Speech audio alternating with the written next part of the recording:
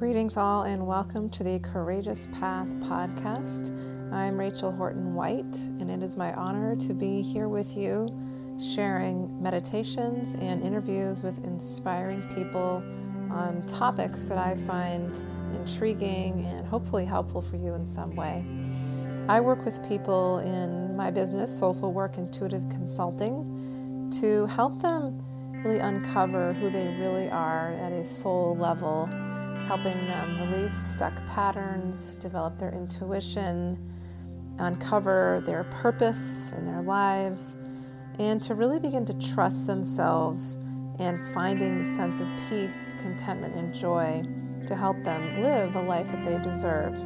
I do this primarily through hypnotherapy, intuitive readings, I do life coaching, and I teach people about mindfulness and meditation, all with practical writing tools and exercises.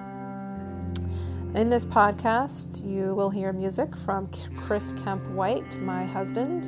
You can learn more about him at www.chriskempwhite.com. And to learn more about me, please visit soulfulworkconsulting.com. I hope you enjoy, and please come back. You can follow or subscribe here anytime. Thanks for listening.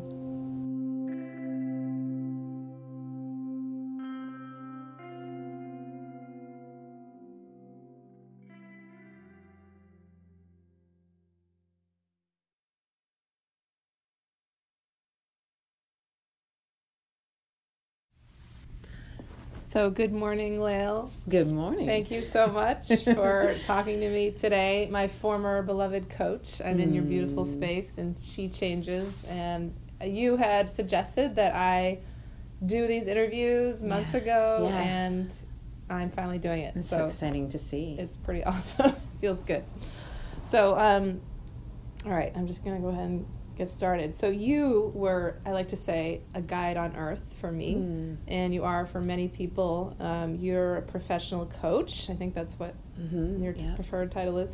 That you helped me really, wake up to what was possible in my life, to leave a field that was not serving me, and really just, you helped me unlock the wisdom that was latent, and I know you do that for so many people. It's a beautiful thing to see. Oh, it feels beautiful too. So clearly you have a gift, and so I'm wondering if you can talk about why you went into coaching, how you got into coaching.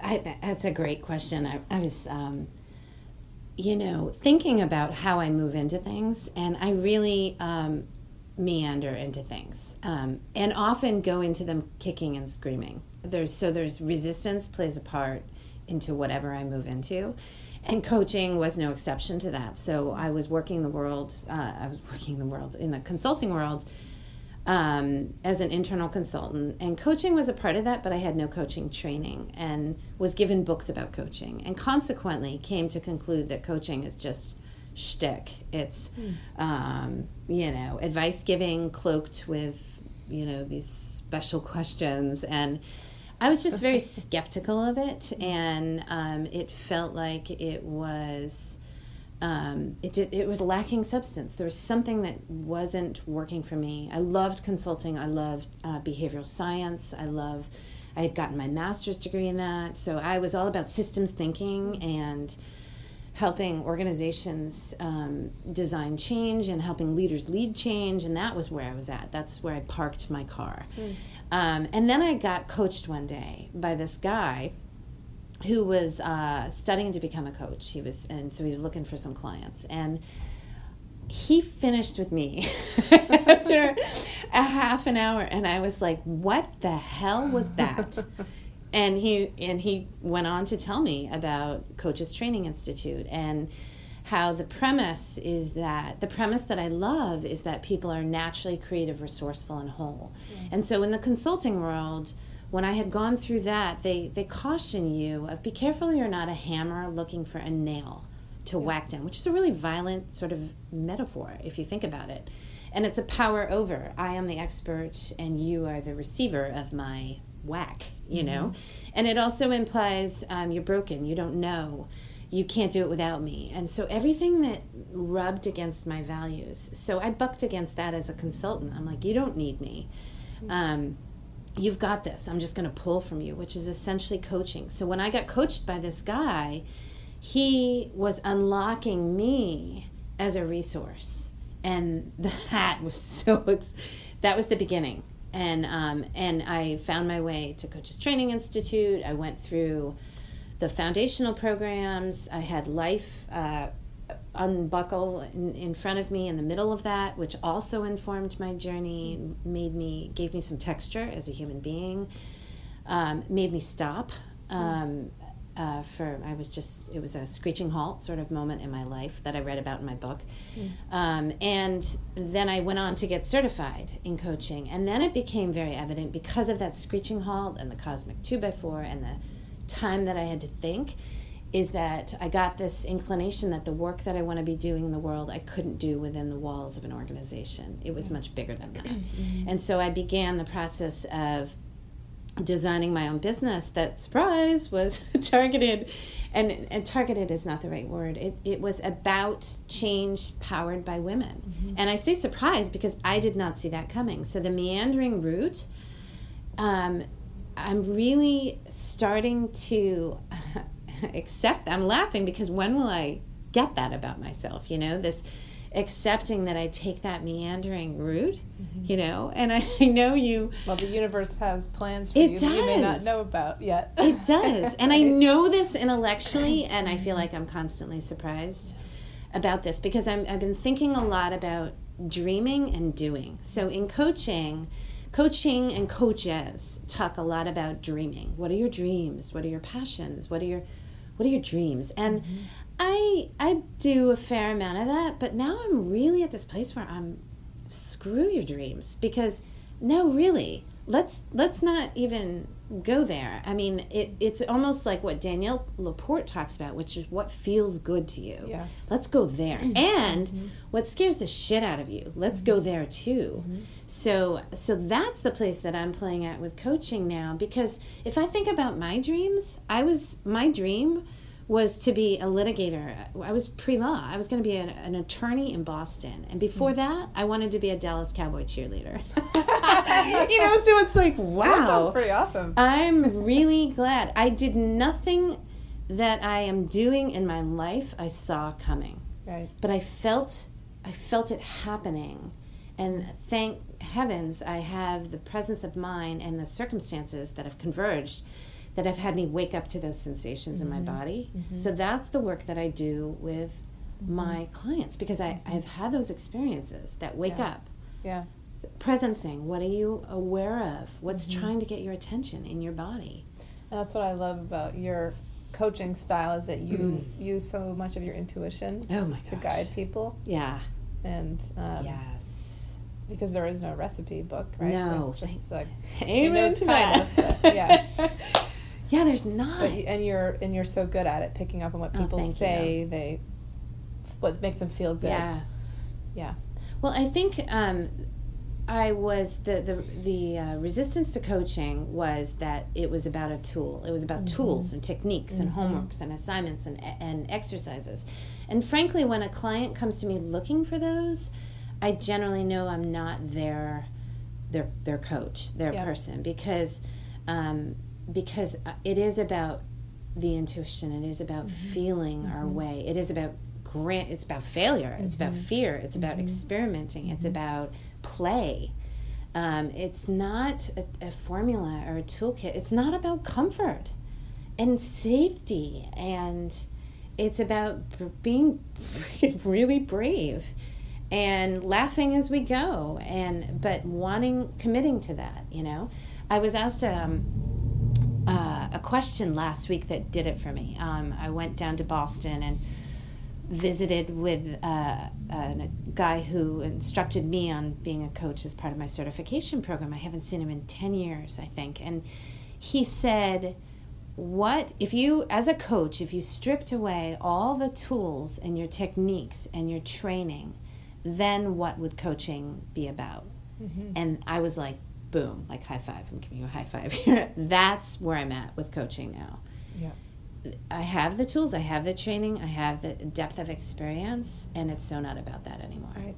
But you have it if you need it. You could fall back on Yeah, it. it's in my bones. Right. I pull it out. It's not a heady place anymore. It's very much presence. It's, Yeah. I'm just thinking for people who might be listening who may not know what coaching is. I don't know. I mean, you could, I guess, talk about what coaching is, but I'm wondering, like, who would be somebody that could benefit from coaching? Maybe coaching with you, for instance, or somebody like you. Yeah. So I struggle with this question, as you know, constantly. But here are the words that I have around it today. Is that I work with really hungry people. So I work with, and by hungry I mean they don't want to wait a minute more to find out what's gnawing at them, what's dogging them, what's it's not even like a tap, what's like, when a kid, you're trying to walk across the kitchen floor and a kid attaches yourself to the ankle and you're like walking with a dragon. Those are my clients. Yep.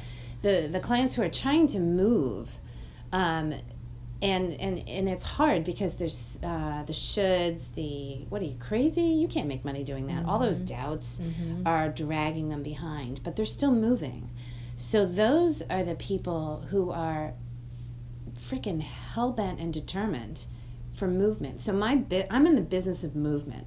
I'm not necessarily in the business of dreams or of the destination. I'm in the business of mustering courage. I'm really, really good at that, and helping people dig deep and muster. Mustering is where it's at, because by mustering, it's gathering yourself, and I'm like sucking in all my breath and standing up tall. It's fortifying yourself to be courageous. The act to.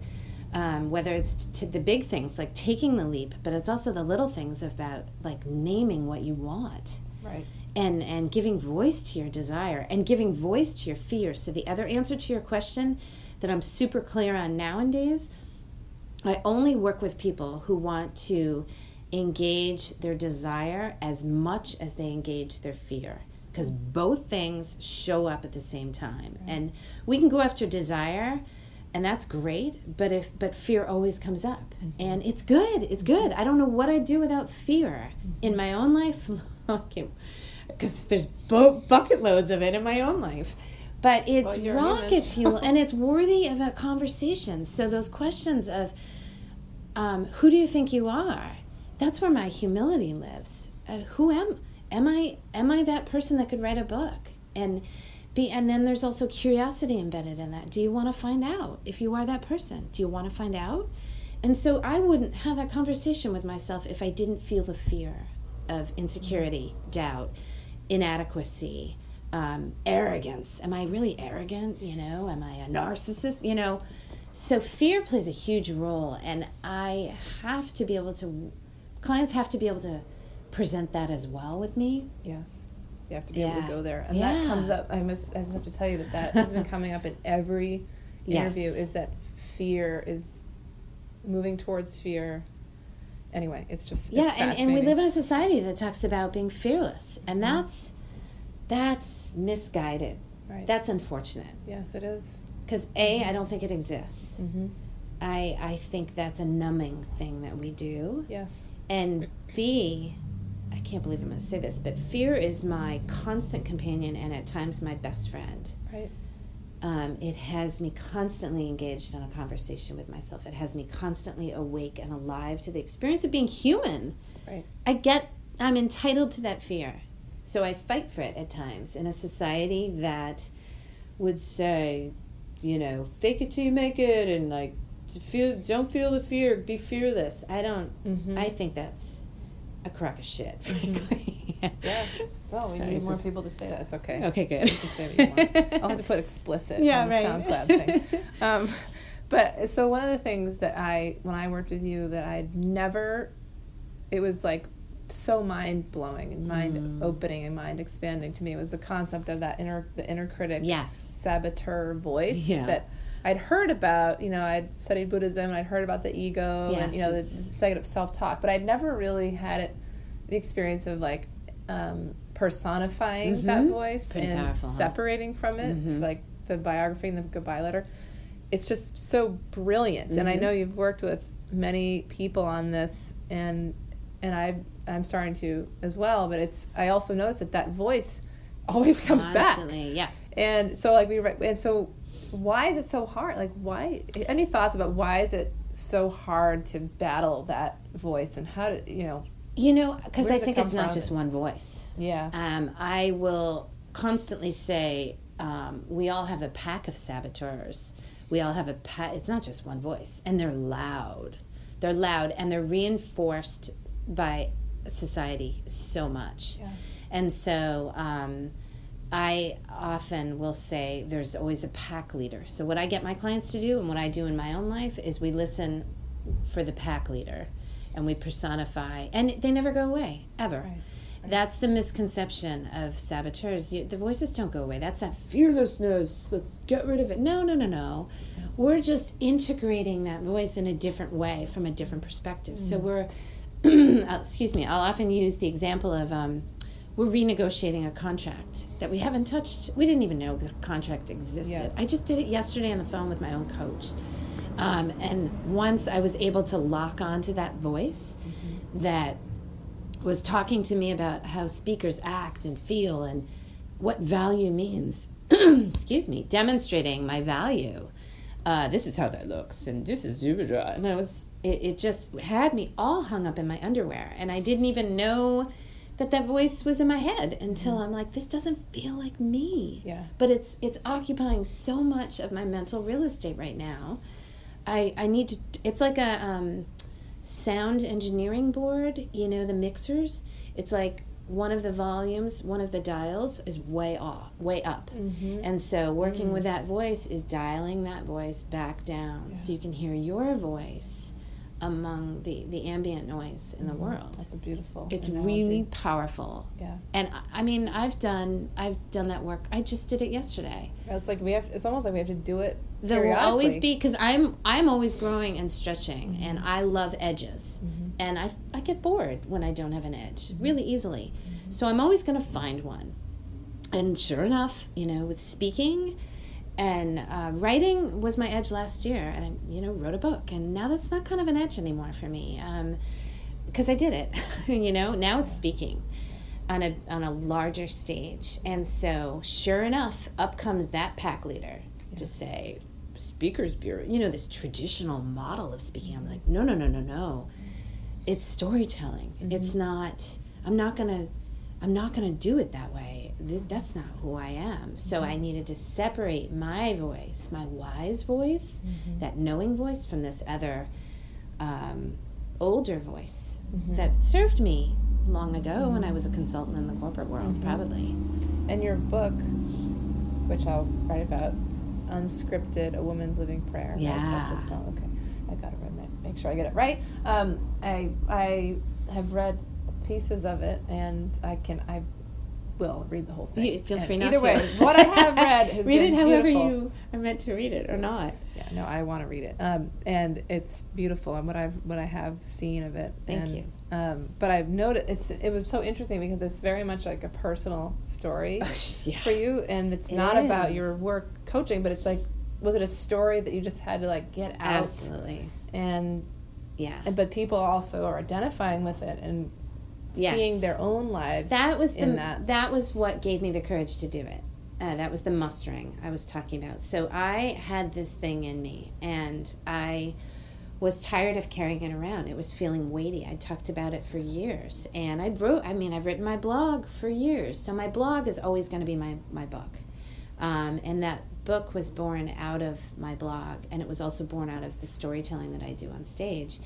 And so, what helped was the resonance. So the way I describe my book is it's a deeply personal conversation that I had out loud online, like I had it public.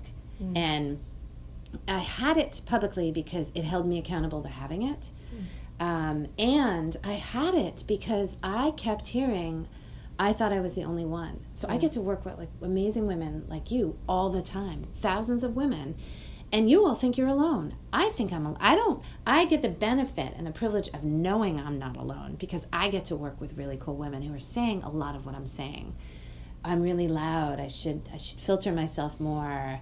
Oops, I think I'm overbearing. I think I'm crazy. I'm crazy because I'm saying this. So I hear me and my thoughts echoed back to me constantly, which is a gift that you give me. So thank you for that, among other people. But the larger audience, there are lots of women out there who feel alone and have shame as a result of it. Mm-hmm. So that was my commitment. That was what helped muster the courage to write this book, was the absolute conviction that I knew I wasn't alone. Mm-hmm. And that was my amazing gift and my absolute honor to do that. Mm-hmm. I just feel so blessed that I got to be chosen to do that, I just am so glad I said yes, and I'm so glad I got asked. Mm-hmm. And I just feel such amazing honor, Yeah. Well, you're helping the world, you're enriching the world with sharing your story, and it's about helping people, right? It's about space holding, and a lot of the work that I do that I see resonate with people is I make meaning of my life and what I see aloud. And so I'm a word person, and I'll put together phrases. If words don't work for me, I move them aside and I pull in other words that do until they feel just right. It's a writer. And that is, that's the writer in me and the wordsmith in me. And so when I reconfigure myself and I figure myself out and I find the words to describe what I want, how I feel, my experience of the world, it offers a springboard for other women to move forward in their own lives. Mm-hmm. They're like, that's the phrase, that's it, and I love that. And you see, you're like, you're more than a mentor, it's like guru, really, I buck up against that.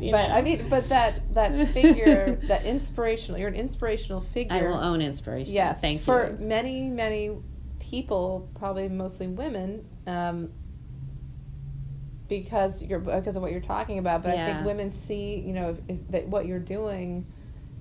I'm one of them, and say, well, she's doing that, maybe I can do that too, and it's like, well, how did she do that?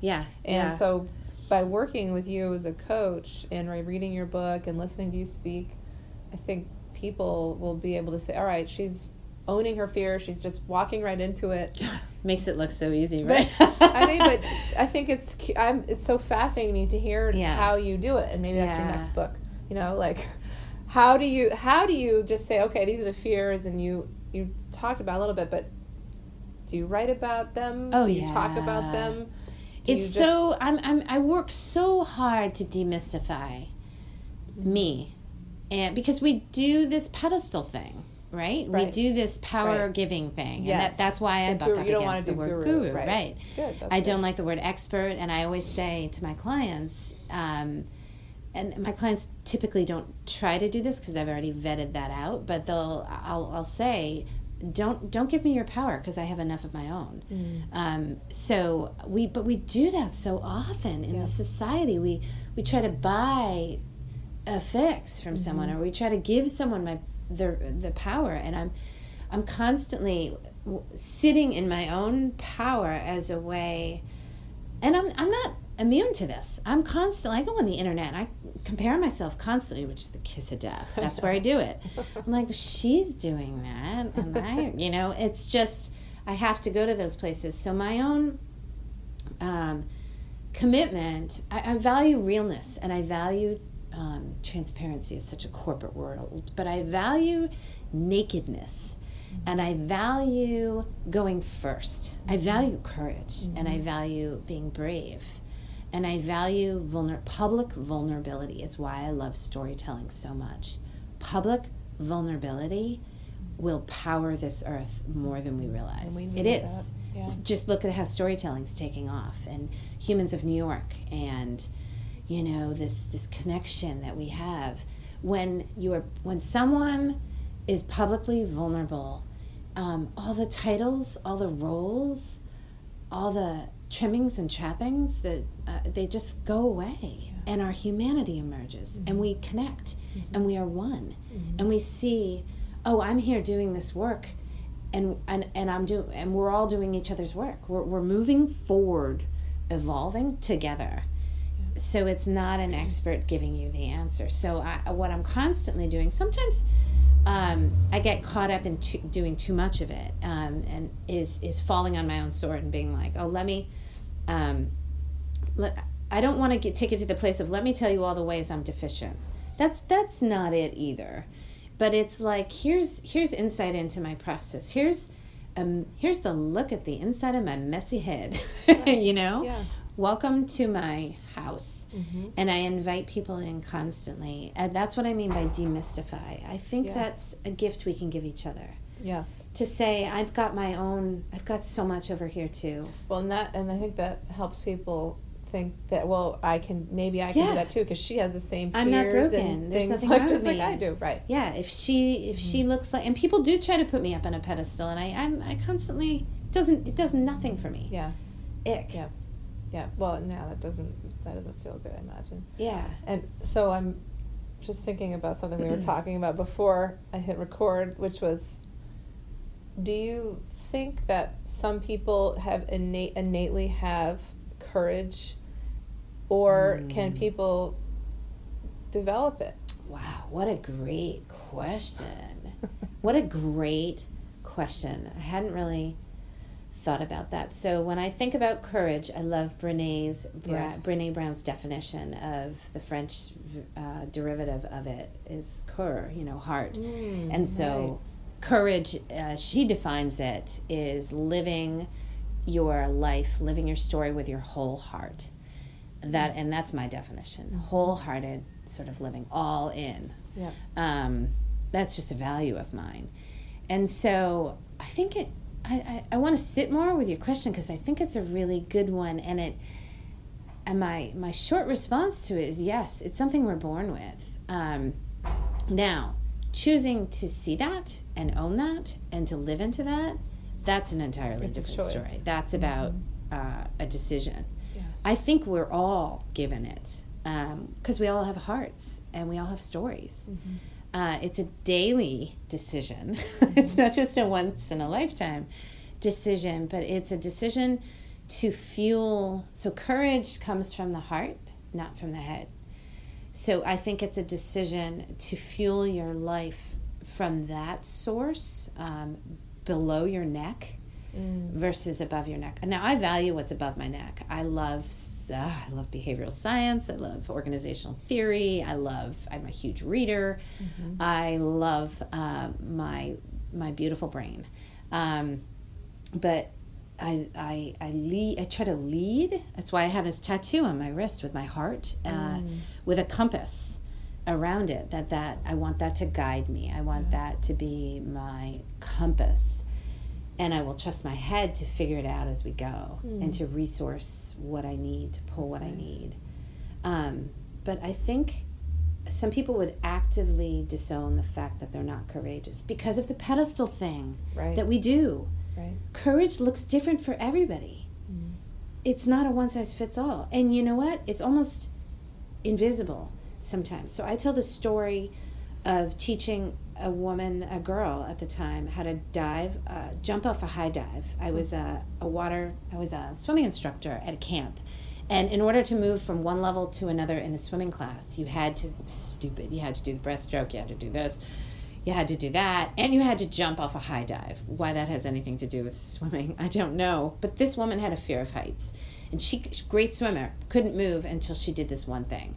And I watched as she mustered the courage, and she climbed up the high dive, and she walked to the edge of the thing, and it was a lake. So when you're up that high, it's just black water. Yeah. And she stood on that board. I think that was the camp record. The dinner bell rang, swimming lesson was long over. And I stood out on that island with her and held space for her. It was midwifery. It was my first, I'm getting emotional just thinking about that. It was my first experience of being a midwife. I didn't know it at the time. I didn't know it at a time. And when I think back to other stories of how I was as a child in a classroom, welcoming in the new kid, being like, here's the pencil sharpener, here's the thing, you know. Yeah. I've been a midwife my entire life. But this day, I've always hearkened back because that's when the word muster was born for me. The value of seeing her. And everybody was like, she hasn't jumped yet. I'm like, oh, there's so much work happening up there right now. Because she didn't get down. Every moment she didn't climb down, she was working. She was doing something. And, you know, I almost don't even want to tell the story of, like, her finally going off, because for me that wasn't what it was about. It was about staying in that space of the edge. And you were with her all the time. That's like coaching. That was a decision for her to do. That I was holding the space, and I was believing in her. I was seeing her. Such a beautiful analogy. I'm just curious, do you remember how long she was up there? It was like 2.5 hours. It was a long time. Patience. And what was really cool, Rachel, is that gradually people were like, she hasn't jumped yet. People were like, jump, jump, jump. Just do it. As they were. And I knew I was holding her in like a bubble of like, this is courageous. They have no idea what is going on inside your cells right now. But somehow in my 19-year-old body, I knew what she was slaying dragons right and left. And I knew the noise outside on the main lawn of this camp could be a distraction. So I would and I do this with my clients every day. That's your answer to what is coaching. It's one of the most beautiful things I've heard in a long time. Really? Oh yeah, that's going to stay with me. But what was really cool is how the people were drawn to it. Courage is a magnet. So gradually people stopped heckling her and started holding her. She was starting to inspire them. Yeah. So it was like, we have immense capacity to do that because we're humans and we have that feeling. Yeah. She was holding space for them. Right. She was modeling what they could do. She was modeling bravery. You know?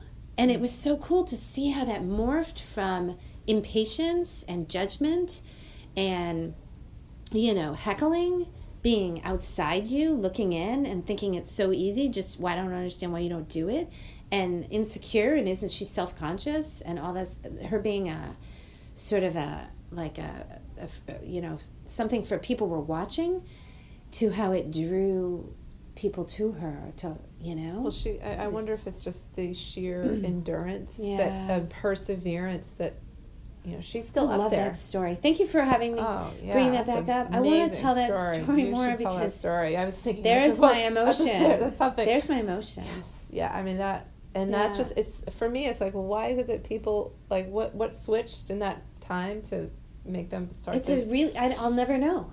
I'll never know. And we didn't debrief afterwards, you know. Well, I bet that stands out as a moment for her in her life. That it may not. It may not have been a blip. I know it was for me, but that's what I'm getting at is we don't know. We don't articulate these things. We may never know until years later that was a defining moment. Yeah.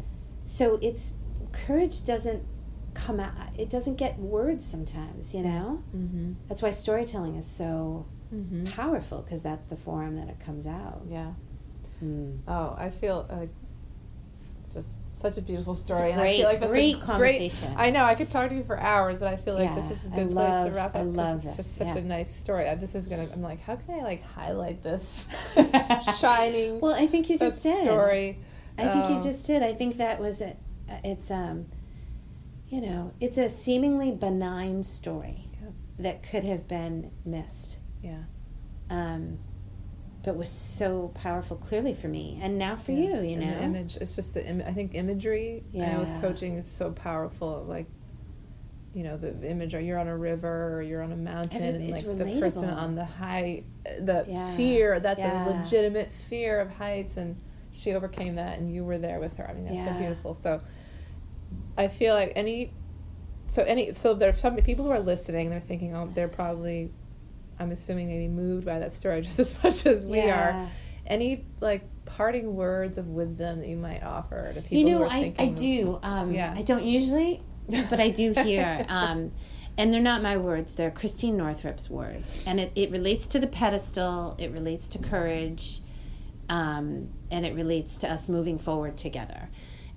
So I love Christine Northrup and everything she's done. She is a woman that really rocks my world. And she was the reason I started to see myself as a woman when I first read Women's Bodies, Women's Wisdom. And I remember actually where I was when I read that big purple book at the time, her first book, the book she got almost fired for being a doctor. It was such a heretical move in writing this book. That inspired me as well. Anyway, so I was reading this book, and so I followed her for years, and I had the benefit of hearing her speak last year, unrecorded, not videotaped, out at Kripalu. And she was speaking to, I think there were 108 of us, these all women, and it was about embracing the divine feminine. And she is someone that I realized I have put up on a pedestal. I mean, God, she's met with Oprah how many times? And how many books has she written? She's a doctor. She's just like cool. Right. And so I had put her on a pedestal. She, meaning she never feels afraid. She's got it dialed in. She knows how to do this, like her life. I just dehumanized her. Right. What's the deity? I elevated her. When she never asked for that. She would readily admit, whatever. So I had done that, and I didn't realize it. So she gets up in front of these people, and she said it's so beautiful to see all these women seeking to be so brave in their life. And she started crying, and she said, because let me tell you, the edge will always be a really lonely place. And I'm thinking, makes me burst out crying, because you can try to be with someone else, but that woman on the diving board, I couldn't dive for her. There's not room for me and her on that diving board.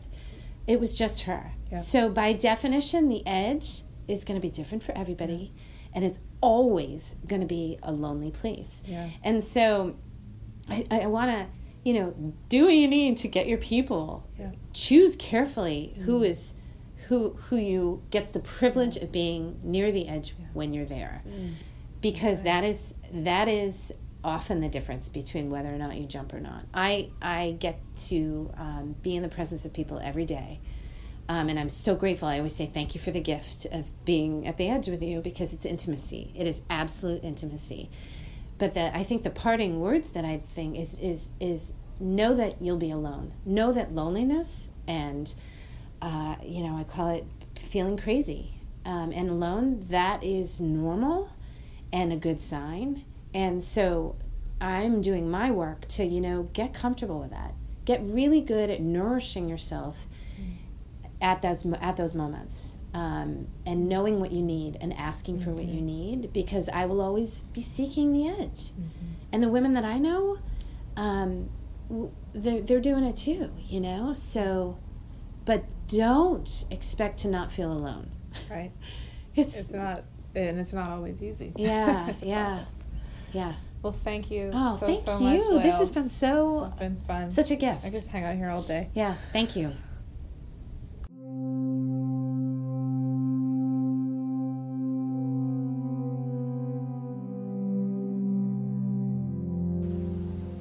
Thank you for listening to this episode of the Courageous Path podcast. I'm Rachel Horton White, and you can come back and listen to more meditations and interviews anytime by following or subscribing here. To learn more about me, please visit www.soulfulworkconsulting.com. Music has been by my husband, Chris Kemp White. To learn more about him, please visit www.chriskempwhite.com. Thanks so much for listening, and have a wonderful day.